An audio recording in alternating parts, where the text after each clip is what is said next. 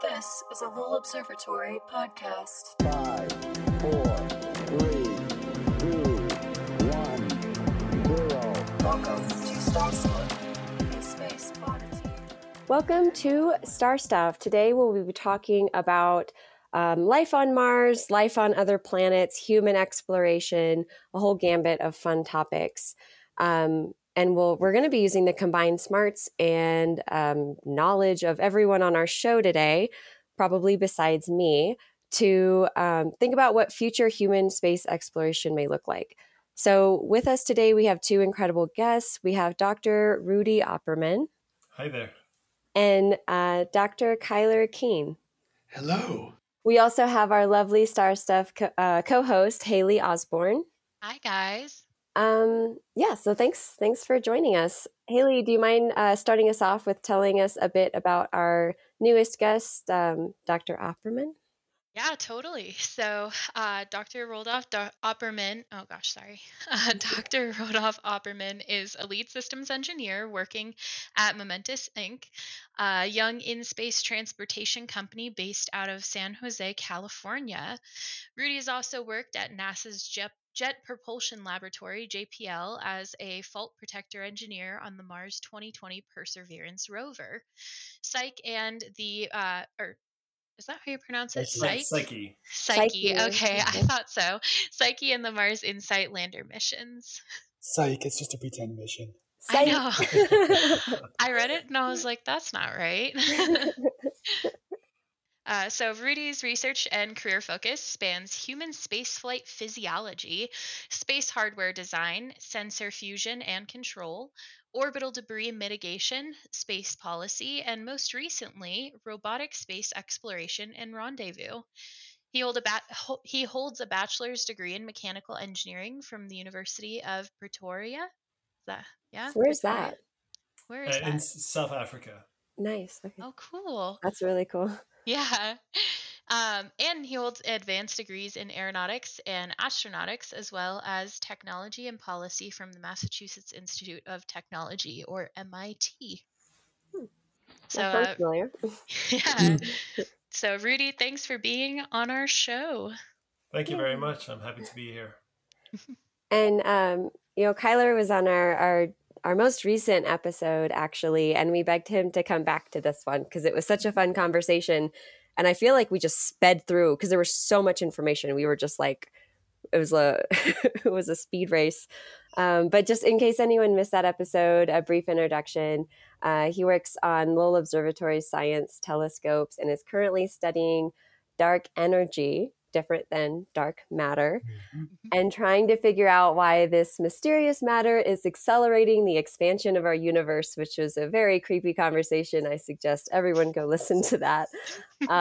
So thanks for joining us again. Did I get that right, Kyler? Yeah, you did.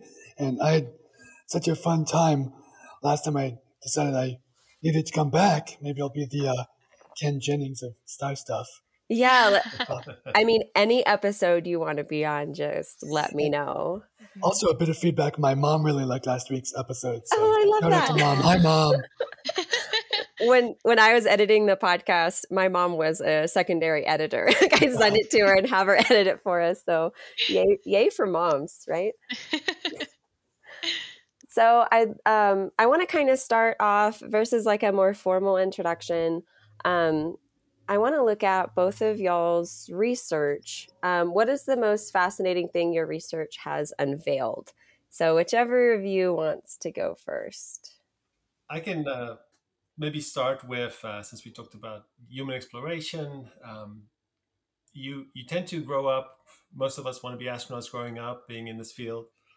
And you kind of see the glamour side of being an astronaut, all the excitement, the adventure, and all of those things remain true for sure. But one area that that was kind of eye-opening to me was the physiological effects that space has on humans. Being in space, you take a bit of a beating. Your body is not built for flying in zero gravity for extended periods of time.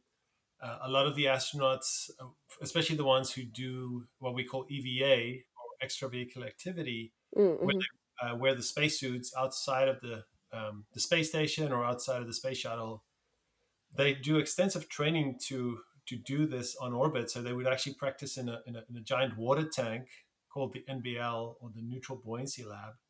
So for every hour that they do a spacewalk, they do 10 hours, 8 to 10 hours in the water inside the spacesuit again.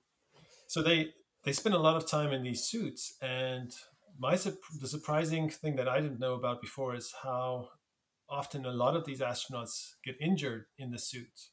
Some of them would lose their fingernails inside these pressurized gloves.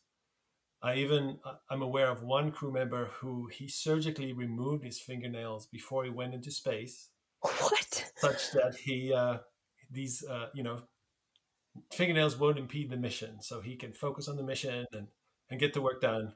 I saw your academic publications on that, and that's something you hear about. Some of the problems astronauts have, like sinuses and things like that, but I would not have thought fingernails.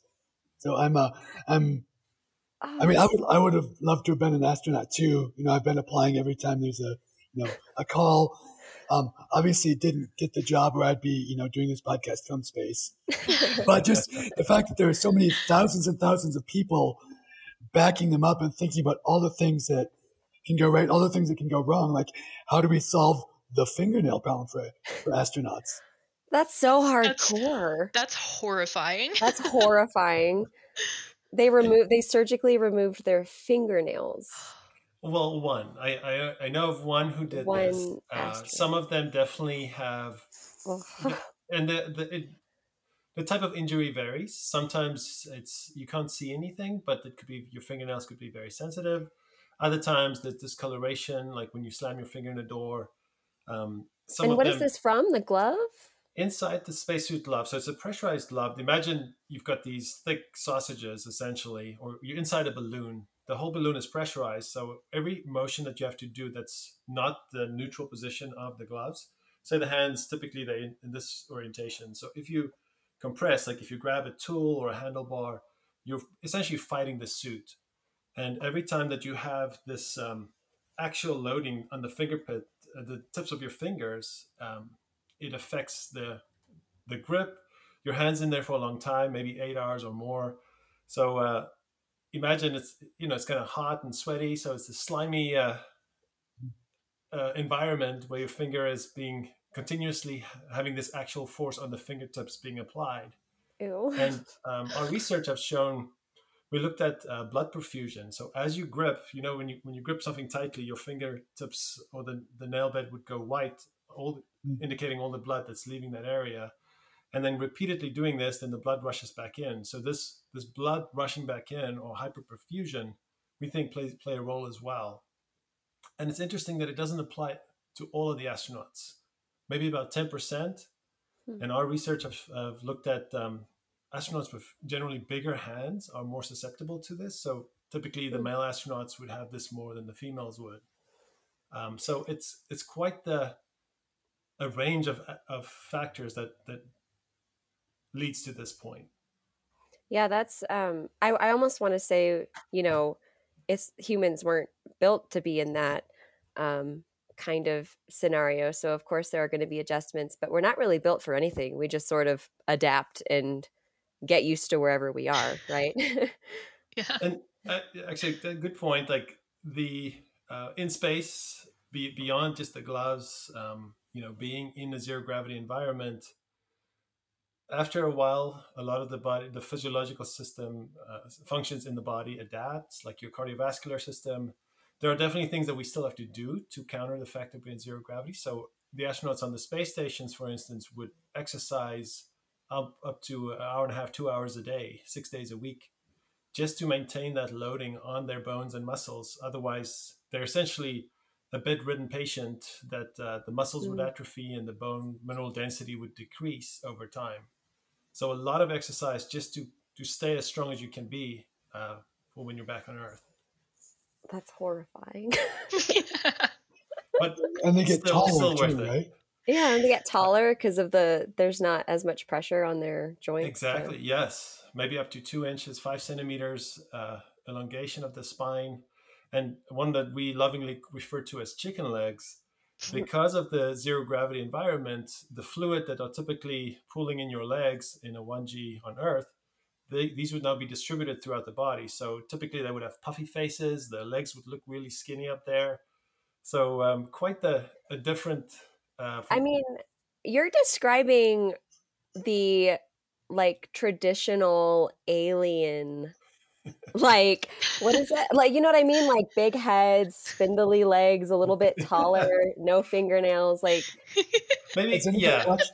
Has anybody watched The Expanse? I thought they did a really good job there of the physiological changes that would happen to people who live their entire life in space. Absolutely, and I think that kind of touches on if we were to have a Mars colony and people live there for extended period of time, like the Belters in Expanse, coming back, Earth gravity would be really a struggle for somebody whose body is kind of used to Martian gravity, which is about half that we have on Earth, three eighths of Earth gravity.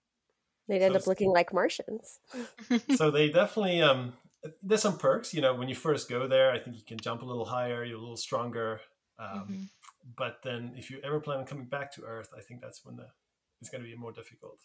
Well, we see that even here on Earth. Like, I know here in Flagstaff, because of how high up we are, people will come here to train and run here in Flagstaff so that when they go back down to sea level, they're actually a little bit stronger and I mean, it's insane. Like, thinking of the scale of this, even just that little bit can affect someone's body's physiology, and then just jumping to another planet.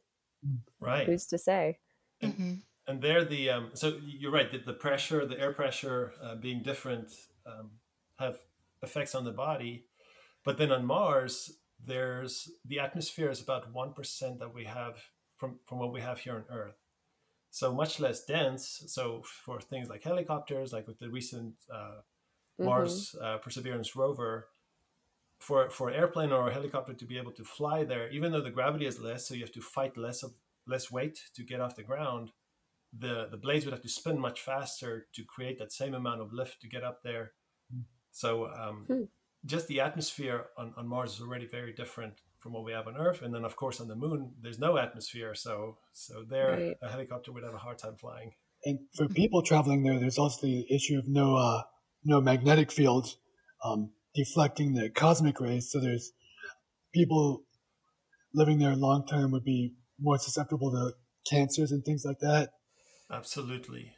In my mind, and I think most would agree that the radiation concern, the radiation risk is the biggest reason, apart from funding and other reasons that we don't have humans on Mars yet, because exactly like you said, Kyler, that if we fly a human to Mars, say it takes us 6 months to get there, that whole time we're not inside the Earth's magnetic field, so you're exposed to these cosmic rays, supernovas exploding, all kinds of radiation particles that are hitting your body. Some of it we can shield for, some of it you just slow them down so they really make more damage.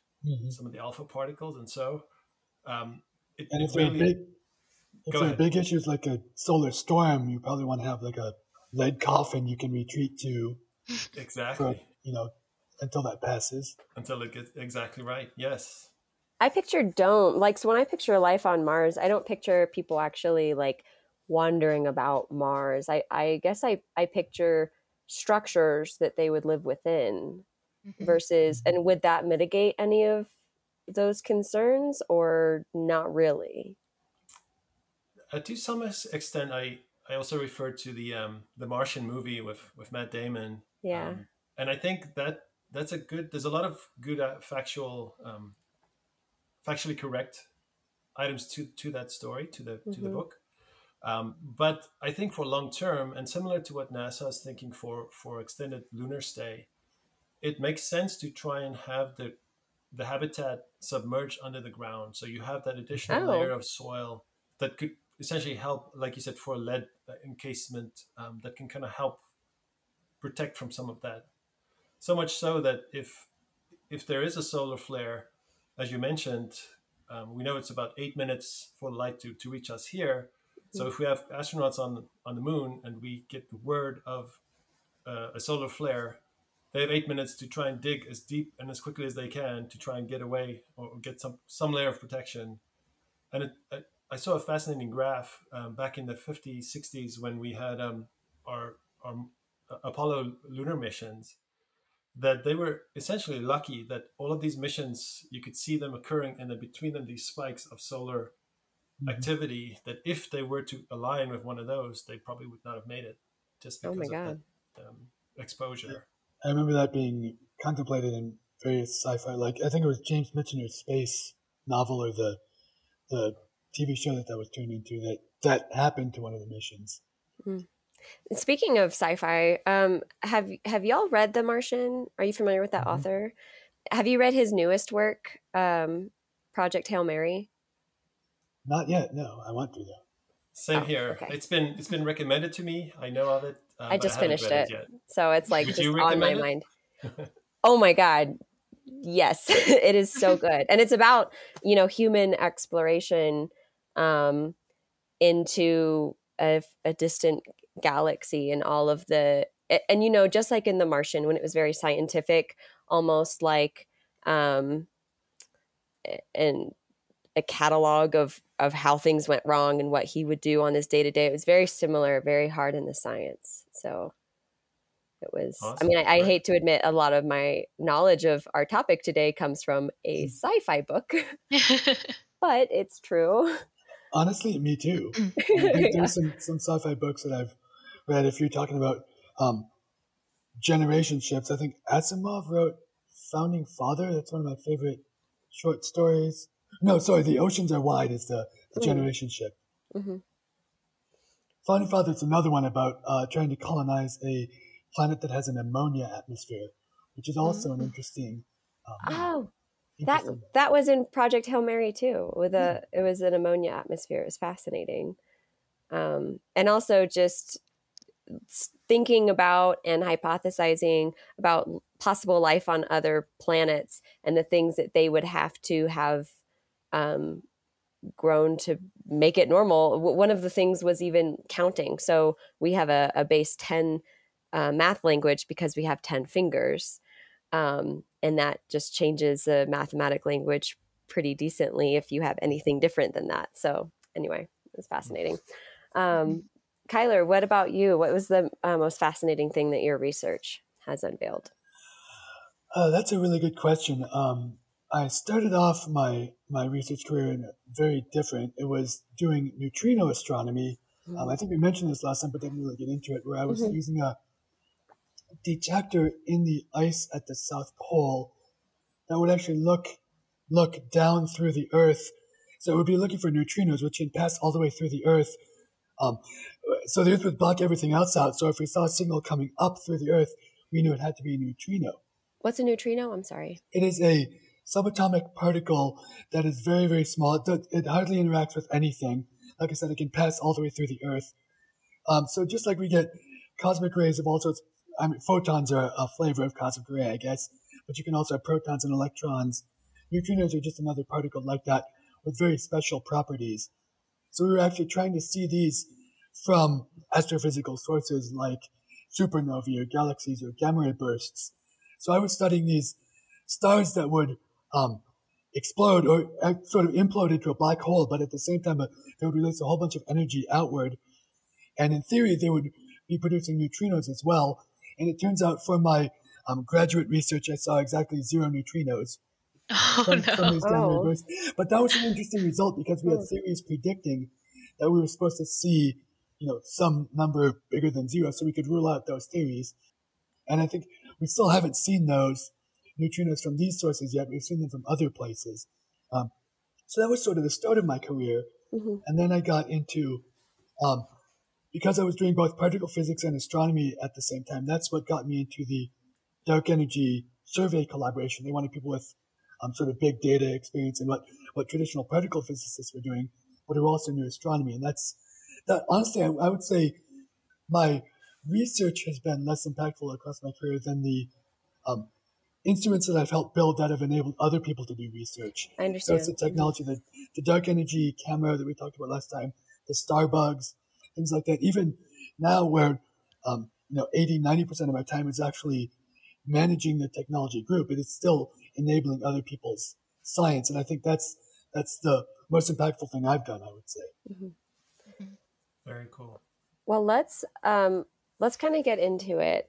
Kyler, you obviously have an intense knowledge of just like this deep, I want to say deep space, but I don't want to use that term incorrectly.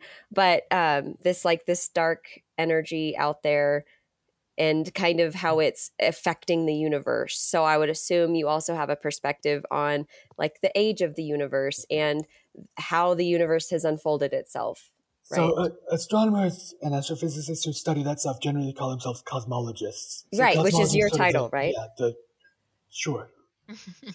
That's what we put on. That's what we put on the website. I study cosmology, so yes. I mean, there's a lot of other stuff I do too, but yeah. Right. So cosmology is a study of sort of the largest scale that we can observe. So we can see that the universe is approximately 13.7 billion years old, but interestingly, it's 92 billion light years across the observable universe that we can see, and you're trying to do the math in your head and figuring out that it doesn't work. And that's exactly right. Because, again, that goes back to the expansion and the accelerating expansion. If the universe were if just as it were right now, if it were 13.7 billion years old, we'd only be able to see 13.7 billion light years in any direction. But because the stuff beyond that used to be closer and is now expanded out, we can actually see things beyond just that 13.7 billion light years. So we can actually see 92 billion light years. And is there stuff out beyond that? Sure, why not? Probably. We just can't see it right now. Okay, I could be missing this completely, but does that mean there are some things that are traveling faster than the speed of light? Because it could only travel so fast, right? So there aren't things traveling faster than the speed of light. There is the universe, the space between objects, which is not a thing in of itself. It's just empty space. That can expand at a rate such that things that we can see now, we won't be able to see in the future because their recession velocity is faster than the speed of light. Again, they're not moving at that speed, but the space between us and them sort of integrated over the whole path means that distance is going away from us faster than the light can get to us. You gotta love fiction writers and astronomers thinking like, wow, look at this terrifying environment. Let's go there. Like, let's go there. That sounds fun.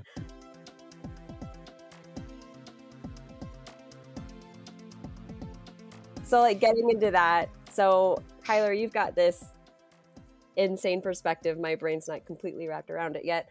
And Rudy, you know what it would take for humans to adapt even just on a planet in our galaxy, but I feel like have perspective for just life out there in this inhospitable place that, I never wanted to be an astronaut. So that's kind of where I'm coming from. Like these people are crazy, but let's kind of marry those two things and talk about human exploration and the possibility of other life out there. And I did want to note that this is somewhat of a part of Lowell Observatory's like legacy and history.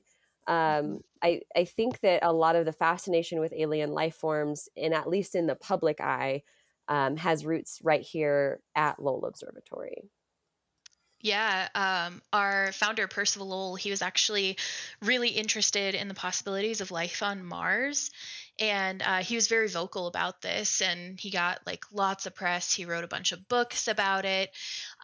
He actually led his theories led to the term Martian and this whole like space mania in the 1900s. And he was actually directly quoted by H.G. Wells, who wrote War of the Worlds.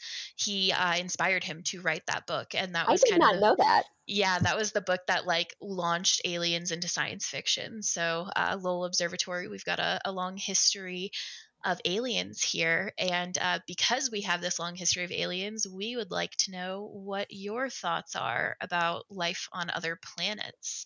Yeah, let's rip that Band-Aid off. Yeah, I know Kyler discussed this briefly in the last episode, so we just kind of want to like expand from there. What are your thoughts, nitty gritty? Rudy, do you want to go first? Sure. I know I can at least speak to Mars in that I think the consensus is that we don't expect to find life there right now, but the search is for signs of ancient life.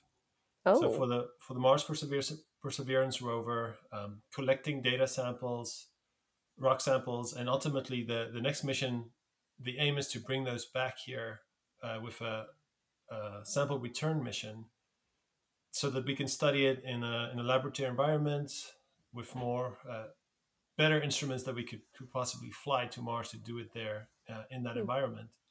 So NASA would not um, see, they would not make any claims that we have found life on Mars, but right. that is the reason for this current mission, to see if there are What?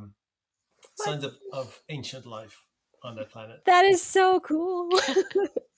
Yeah, don't they have like these tubes that are like the cleanest things we've like ever made that they sent out there to collect these samples? Exactly right. Yes, these I think it's 40. I think 43 was the total of these sample tubes that currently lives inside the belly of the Perseverance rover.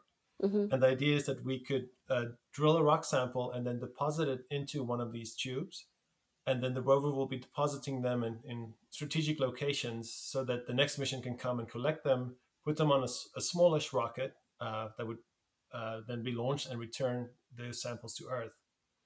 Hmm. And you're right that these have to be really the cleanest that they could possibly be, because if not, if we bring any contaminants from Earth there, maybe a pathogen or some bacteria or anything, and Hmm. then it's still present in these tubes, and we bring the tubes back and we find something and we're like, look, we found life on Mars.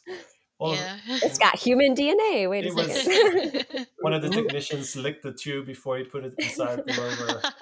So we What want to make mission? sure. There was this mission to the moon that brought tardigrades along. How was that even allowed? Oh my God, I remember reading about that. Yeah.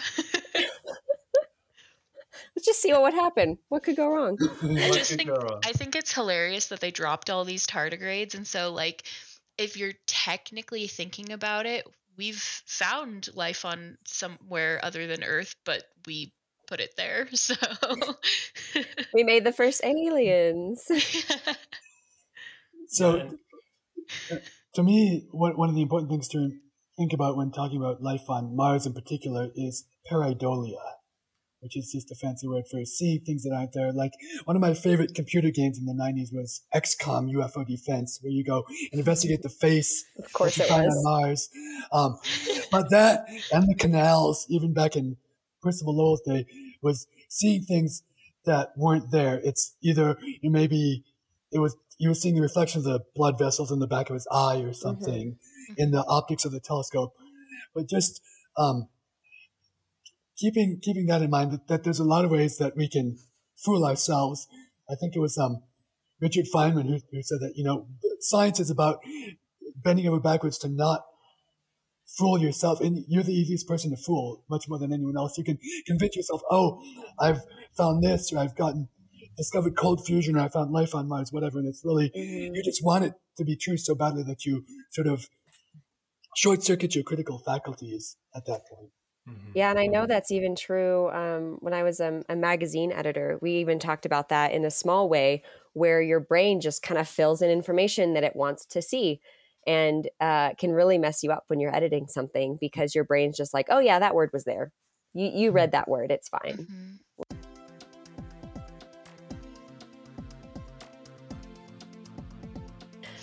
I'd like to kind of backtrack. This conversation reminded me of something.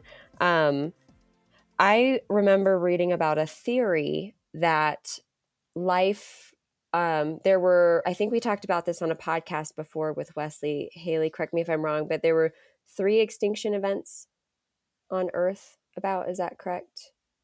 I Where feel like life it's had more than to, that. is There have it been a more whole than bunch that? of them, yeah. A whole I was bunch? gonna say there's a lot, yeah. 5 or And 7. the one that led to our life, it has been hypothesized that it was actually leftover life from something that impacted us, that hit another planet. This kind of theory. Have you guys heard of this in your research about life on Earth? panspermia is a fun idea. Yeah. I don't know how we'd. So that's the idea that life is seeded throughout the galaxy, either intentionally or otherwise. Maybe it hitches a ride on an asteroid to some other planet. I think that would be. It would be hard to quantify the likelihood of that. I think all the life we've got on Earth, from what we can tell, descends from a common ancestor. I'm not an evolutionary biologist, but that's my understanding. So it's not like half the life is native and the other half is inexplicable. Where did it come from? So I don't see evidence for that, just a bit that I've seen for Earth. But I mean, that's exactly why we're doing planetary protection, so that we don't have to worry about things like that. So in principle, it could very easily happen. Oh, okay. I was expecting to say there's no way. Whether life can, go across the galaxy that way is less like, I mean, maybe tardigrades, but yeah. Yeah.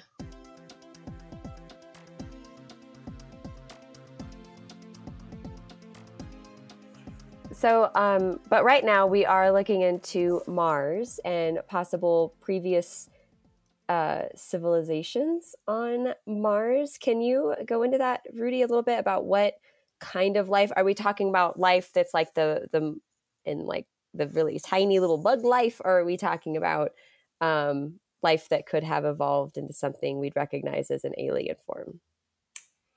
So the consensus is that if there was life, it would have been microbial, like very small, a long time ago. I think everybody would be very shocked if a little green man walks up to the rover and touches it. So that's... You're not expecting to see language or any evidence of that on Mars. Correct. You're just looking for Absolutely the small. not. Okay. Yes. Okay. And that, that's also not my field specifically, but as far as I can tell, and then from the experts, that they've ruled out any current life, but looking in the most plausible places, like for instance where this rover landed is in a delta, old river delta, essentially, where there used to be water on Mars. Right. So by studying the soil there, inferences can be made about it's a likely place, if there was life, to find it there. I've also read that Venus is a likely planet. So it's got the advantage of the thicker atmosphere than Mars. Right. But I don't know exactly when in its past the runaway greenhouse effect took hold. So it would have had to be before that. Right now it's 800 and something degrees Fahrenheit on the surface. So you're not going to have anything now. I mean, part of the thought was, maybe in the upper atmosphere where it actually is, liquid water temperature. Maybe, but I don't see how it would have started there. It would have to have fled there after the greenhouse effect happened.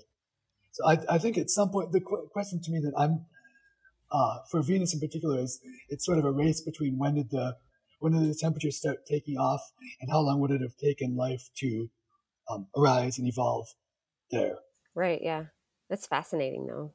Venus is one of my favorites.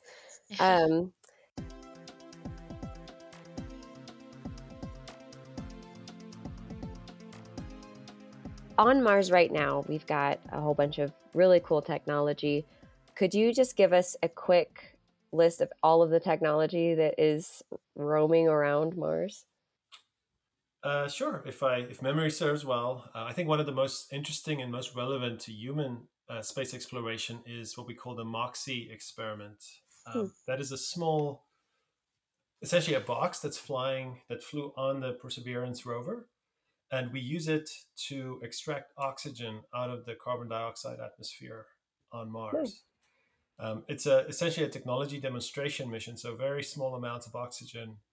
But the idea is you use electrolysis to chemically break up the elements of the CO2 molecules, and then you extract the oxygen and the carbon monoxide at a very small scale. So as a proof of concept, showing that it works, measuring the amount of oxygen that's generated. And then we ultimately put it through a filter to make sure, again, no planetary protection issues, that we don't introduce anything to the atmosphere. And then we just release both the oxygen and the CO molecules that are as a result, we just release back into the atmosphere. So we're not making use of them now, but the plan is we can scale up this technology and then in a future mission send it there, and it can be used to start generating oxygen, both for humans to breathe when they work and live there, and the oxygen could also be used for fuel for the oxidizer for the return trips from Mars. Are y'all terraforming Mars? I think this would be a very small first step, but the scale that we're Some talking Project about, Genesis stuff, man. Just build it up to the giant reactor from Total Recall to create Yeah. a planet's worth of atmosphere. exactly. I was thinking from The Martian how he had the little greenhouse where he was like, Yeah. that's what it sounds like. Yeah, it does. That was not to spoil it, but I think this was written in 1965 anyway. So Founding Father, the story I mentioned, was Spoilers.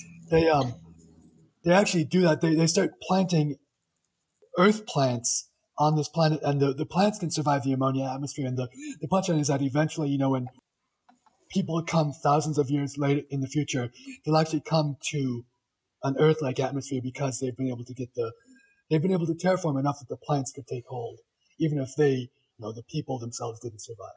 This is so Star Trek, and I love it. I love it so much. Yeah, And go on. I just wanted to add that I think there's a lot to be said of trying to utilize what is on a planet or on the moon, the lunar surface, to essentially utilize it, what we call ISRU, or in situ resource utilization. Mhm. If we can use the water ice, same on the moon, and we know there's water there, we can extract the hydrogen and the oxygen. It's also useful for us using the regolith, or the rock, essentially, and you can use that to build structures, maybe 3D printing in the future. So looking at ways that we can see what we need in these remote locations and how we can utilize what's available. I really love. There's a game called Terraforming Mars that I play with my family, and it was made by a PhD in physical chemistry or something. So it's super nerdy, and I love it. But it's got so many of the things you would need to do in it to successfully terraform, like crashing asteroids into the planet, even like blowing up nukes to increase the temperature. Something maybe you want to do. That one in particular you lose points for. But to me, I think the biggest problem, as I understand it, is just the pressure, the amount of atmosphere that would be held onto the planet by gravity. Even if you made an atmosphere, it would go away very, very rapidly. It would just float off into space. So it's much, much easier to terraform someplace like Earth than Mars. Right. I mentioned Katie Mack last time, her book, The End of Everything Astrophysically Speaking. She's also quite a presence on Twitter, and she's had several threads about that. Why don't we spend all this effort, instead of terraforming Mars, why don't we terraform Earth a little bit, improve the environment here, get rid of some of the things that are hostile to life here first. Mm-hmm.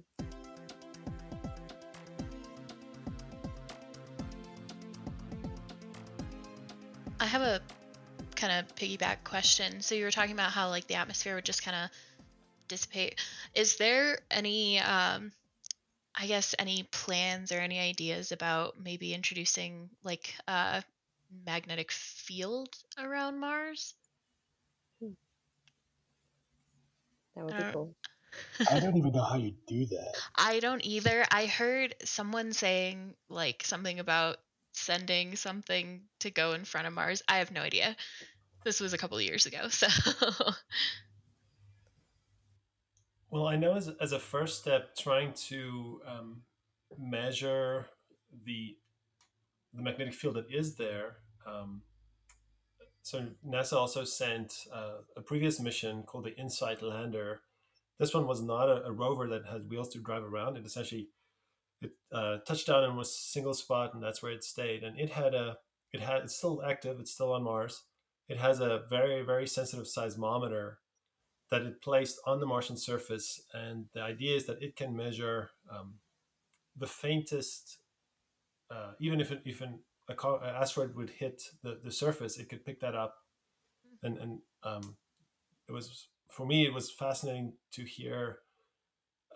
The way it was explained to me is that at JPL in Pasadena, California, where the sensor was put on the spacecraft and shipped off to the launch base, that it could pick up oceans crashing on the seashore that's about maybe an hour's drive away.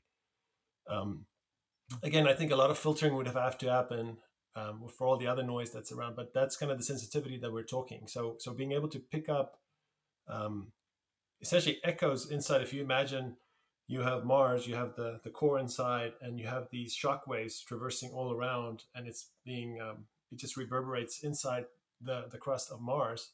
That this sensor is sensitive enough to pick this up, and we can learn about the mantle, we can learn about the makeup, and that also relates to the magnetic field that is being generated. So I'm not up to speed what the latest findings have been using that instrument, but that's definitely something that folks have been looking into.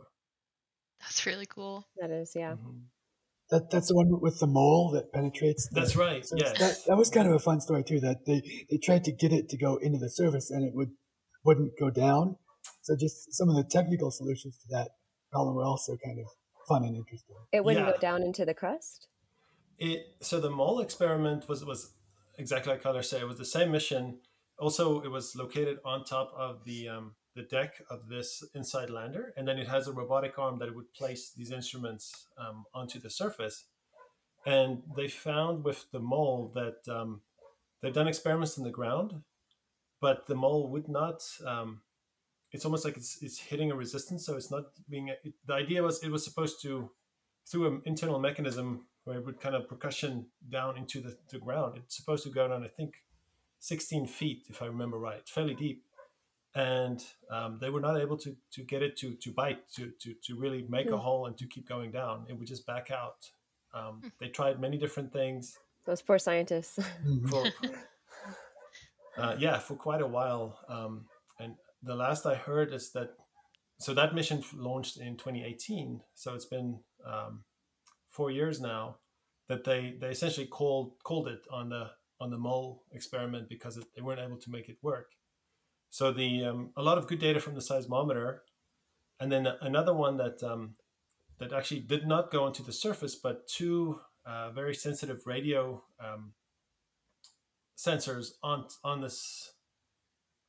top of the payload deck of this lander would send signals, and then looking at the deltas, it could actually measure the wobble of Mars. So depending on when it sends that those radio signals are received by Earth, we can do calculations to see, okay, how does it wobble around its axis as it's spinning, similar to the Earth's, the 23 degrees tilt that we have. So a lot of interesting things, but sadly the temperature data from the mole, they've not been able to collect, at least up to date as far as I know.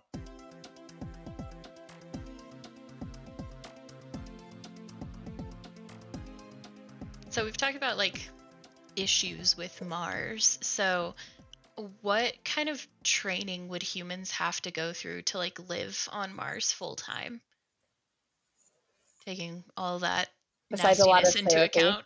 You have to take off your fingernails. Yeah, apparently, God. Well, for one, you need a better designed spacesuit, so you don't have that issue anymore. And in fact, a lot of research has been done on, how do we make these sci-fi looking spacesuits that are, one, easy to take on and off, because if it's a skin tight suit, you need it to apply sufficient pressure, similar to what a gas pressurized suit, the current suit that they use on the space station, does. So the U.S. spacesuit is, I think it's 4.3 psi. So it's fairly stiff, and you're essentially inside a pressurized balloon. But studies have been looking into mechanical counterpressure suits, where it's essentially just something that's very tight that creates that same pressure on your skin. And it works great on cylindrical face parts of your body, like your arms, your fingers, your torso. But then areas like under the arms or the groin, that's where the issue is, because you need that same pressure everywhere. Similar to a scuba diver. If you're under the water, you can go down fairly deep because your whole body is in a uniform pressure. But if one area was not at pressure, then that's where all the liquid, all the blood would pool, and it would, it would get bad pretty quick. So absolutely, a spacesuit specifically designed for safety on that surface, and also mobility. So you can climb, you can explore, and you want it to be rugged and robust because if you have this gas pressurized suit and you slip on a rock and it cuts open the suit, 10 seconds later, all the air is vented and you can't breathe. Where Yikes. if it's a mechanical counterpressure suit, maybe it's a local cut, it's a local issue, but you can still breathe. You can make it back into the rover or the habitat, and you can Slap some duct tape on it. I was Exactly. gonna say, would that work? Because that's Or what they like, did in yeah. The Martian. Yeah. Let's keep the pressure on it. And then the other one, both Mars and the Moon is fairly dusty, and to be able to have a suit that would work in that dusty environment, because you don't want to, every time you go out, you track in a lot of dust that's in your airlock, gets into the filters, or even inside the habitat Into the environment. joints of the suit. Exactly. Yes, the bearings inside like in the shoulder joints. That really came to surface with the Apollo missions, where the astronauts would, they would go out of the lunar lander, come back in, take the suits off, and they stay in there and they sleep. Everything gets full of these lunar regolith dust. That is, if you look at it under a microscope, it's these rugged, edgy little. It's very corrosive. It would like tear up the suits, tear up the bearings, and they would inhale and they start coughing because it's man. it's causing havoc inside their lungs. See, I thought nanobots would take over a lot of these problems. Just have a nanobot suit, man. So NASA just actually had a competition for grade school kids that I helped to judge. They were designing a lunar rover, and one of the criteria was how do you deal with the lunar environment, like dust. So there were some really creative ideas from some of these kids. They had their Lunabotics project was, maybe if we, put an electrical field on it, it will, repel all the negatively charged dust or whatever. A kiddo said that? Yeah. Kids are so smart. Yeah. Man, they better ask for that paycheck from NASA.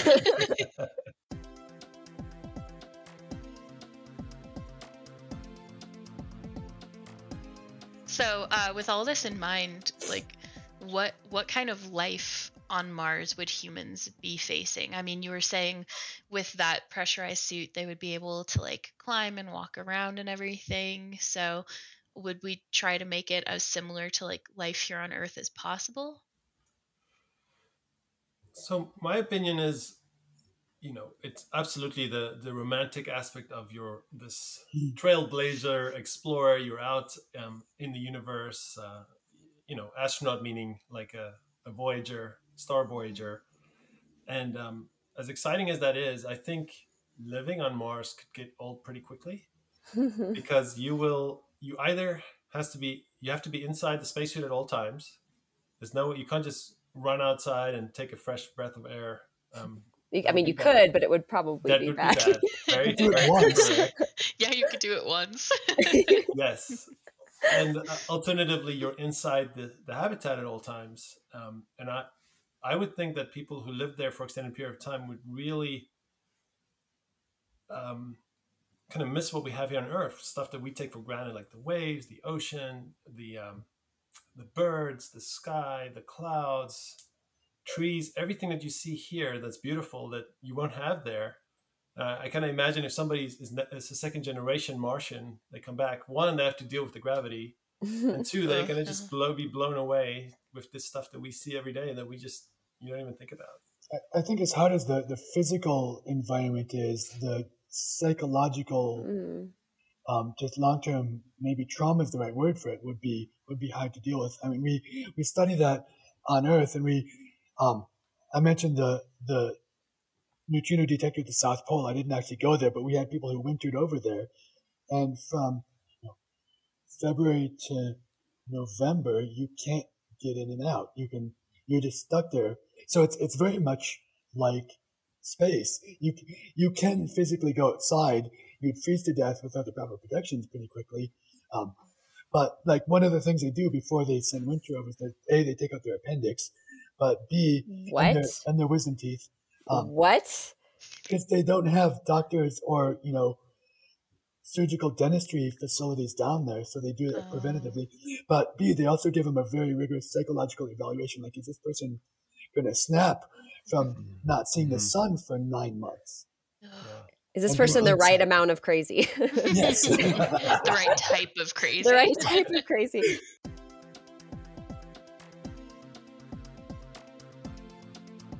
if you had the opportunity, would you live on Mars? You want to go first, Kyler? It's a hard one. I mean, everything I know and all the people I know and love are here. I think that would be hard to give up. I wouldn't want it to be a one-way trip. And it would be for several years. I mean, the chance to explore and, go out there. Yes, I would love to be an astronaut. I would love to go to Mars. I think, but I don't fault anybody who wouldn't. Like there's a lot going on here too that is important to me. So it would be a hard call. Yeah. Being an astronaut, yes. Going up to the space station, coming back in a couple months, absolutely. Yeah. Mars is a bit more than that. Sounds Absolutely. terrifying. I joke and say that my wife will have the ultimate answer on that one. Let me go. And absolutely, I think something more short term, like I think it would be very exciting to be on the moon for a while. A lot of the same Really? aspects that you would see on Mars. You jump higher, the gravity there is even less, so you can do some cool things on the moon. It's essentially a gray desert where Mars is a red desert. And if you need to, you can be home in 3 days. Closer to home. That's what I was Yeah. thinking. Your Yeah. That's appendix true. bursts, you have some options. You can have a real-time conversation, more or less. The travel time Exactly. is less than a second, couple of Yeah, seconds, a couple, I think. and not 8 minutes. Yes. I think Better than this my would be- Suddenlink connection. It'd be very hard to do this podcast if you had to wait 16 minutes for a response. Oh, true. Yes. And Yeah. what would the benefit of living on Mars be like for humans? Like, is this are we looking at like a manifest destiny scenario? Are we looking at just exploration? Are we looking at telescopes that are further out with less atmosphere? Like, what's the biggest benefit for being out there? Well, if you listen to Elon Musk, his whole goal for going to Mars is to make us a multi-planetary species, so that if something happened to Earth, that we would survive and we would have another foothold to keep going. I think for many that they can see the logic in that. I think kind of a springboard also for further exploration deeper into, to the outside of the solar system and beyond, I think is exciting prospects as well. The same reason we explore, the top of the highest mountain peaks or the bottom of the oceans, because it's there. Yeah. And I think it would be cool. Like that, just the cool factor alone is what would get me to Mars. But I do think, long-term preservation of the species is reasonable. And I think, on the thousands of years time scale, we should be working towards that. And there's lots of small baby steps we can do to get there. I do think though, right now it's more important to if we have all these terraforming tools and technologies and skills, we've got a bunch of stuff we could fix here first. Yeah. Again, we should get out there eventually. And I think there was an interesting letter written by, I think it was a nun, written to the head of the NASA Space Agency, like, why are we doing this? Why are we spending all this money to go out to space when we've got, poor and homeless people on Earth? And that's a very good question. I mean, that is a question I ask myself when I think about, yes, it'd be cool to go to Mars, but it would also be cool if everybody on the planet had food and a place to sleep. Yeah. But I think to me, the answer to that is the same that the director of NASA gave, that we spend a very small amount of the nation's resources on space, and the return on investment is incredible. And just the technologies we get out of it, even things like being able to track the food that gets to the supermarket, like that's clearly a good thing that happens on Earth. People get fed, and that is enabled by technology we developed for space. Right. So there is just on its own, there's the coolness factor that, but there's also so much benefit to us. Like if we learn to terraform Mars, we will in that process have solved a bunch of the problems that are plaguing us here. Absolutely. No politics allowed on Mars, though. Can we just make that call now? Honestly.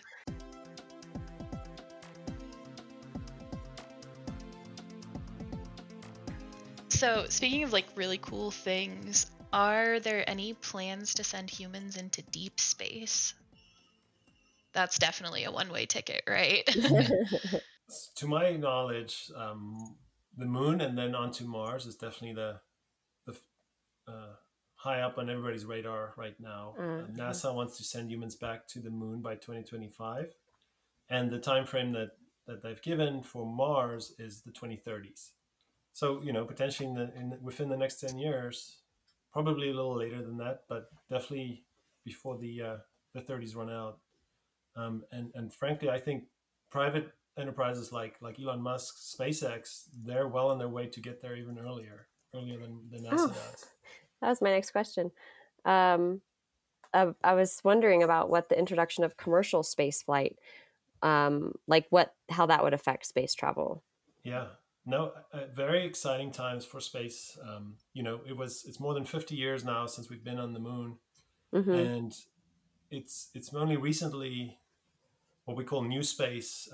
It's almost like the investors, the financial markets, they've kind of realized, look, there's potential in space. So a lot of these small space startups, really innovative ideas are coming forth. And I think of Star Wars when I think of this, and that there's all these little, unique little spaceships. There's not just one, two or three or four big government agencies that dictates what goes into space. A lot of small companies. I moved off from JPL to join a space startup focusing on low Earth orbit missions, but the idea is to expand to do stuff in the what we call cislunar space, so around the lunar orbit from Earth and beyond. So a lot of new things happening. One company recently, they're called Spin Launch. They have technology on the ground that they would spin up a rocket in a vacuum and then just release it, and that centrifugal force, yes, would launch this rocket not all the way to orbit, but high enough that it would just need a fairly small scale second stage to get it up to orbit. So we're going more toward Firefly versus Star Trek in that yes. So very exciting times. The price is coming down. The fact that we have reusable rockets now is making space more accessible.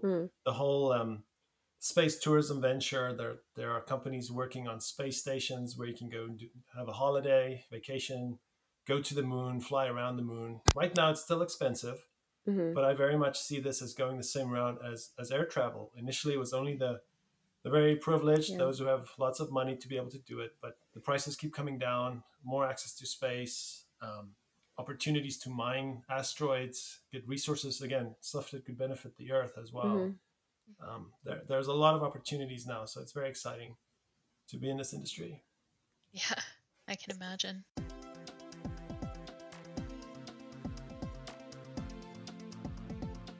We've got so many more questions, but are unfortunately once again out of time. I don't know how that happened so quickly. But thank you so much for your time to sit here and chat about all of these fantastic ideas, some of which are very real and already happening. So, thank you for joining us today. And Kyler, thanks for coming back again. We'll see how many of these we can rope you into. Yeah. And if anyone has any questions, how can they reach out to y'all? My contact information is on the Lowell website, lowell.edu. Or if you want to replay this a couple times, kkeen@lowell.edu, KKUEHN@lowell.edu is my email. Yeah, I'm happy to give my email address as well. It's just my first name at gmail.com, but the first name spelling is a little interesting. So it's ROEDOLPH at gmail.com. So Rudolph, but instead of a U, it's an OE. Instead of an F, it's a PH. Rudolph at gmail.com. Awesome. Well, thank you. And if anyone has any questions, feel free to reach out to them directly. We also have a hashtag that you can use on Twitter called, it's hashtag AskStarStuff. So if you do hashtag AskStarStuff and you ask us a question, we'll get that over to the best person to answer it, which luckily for us at an observatory, we have so many incredible resources here.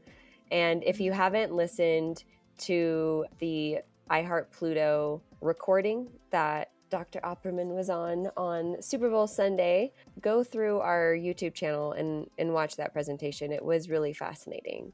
And if you haven't heard Kyler's episode, go one episode back to episode 10 and listen to that, because that was a super fun conversation. Yeah. So, yeah, thanks, guys. Thank you. Thank you very much. Yeah, thanks for coming, guys. This podcast was brought to you by Lowell Observatory members and subscribers like you.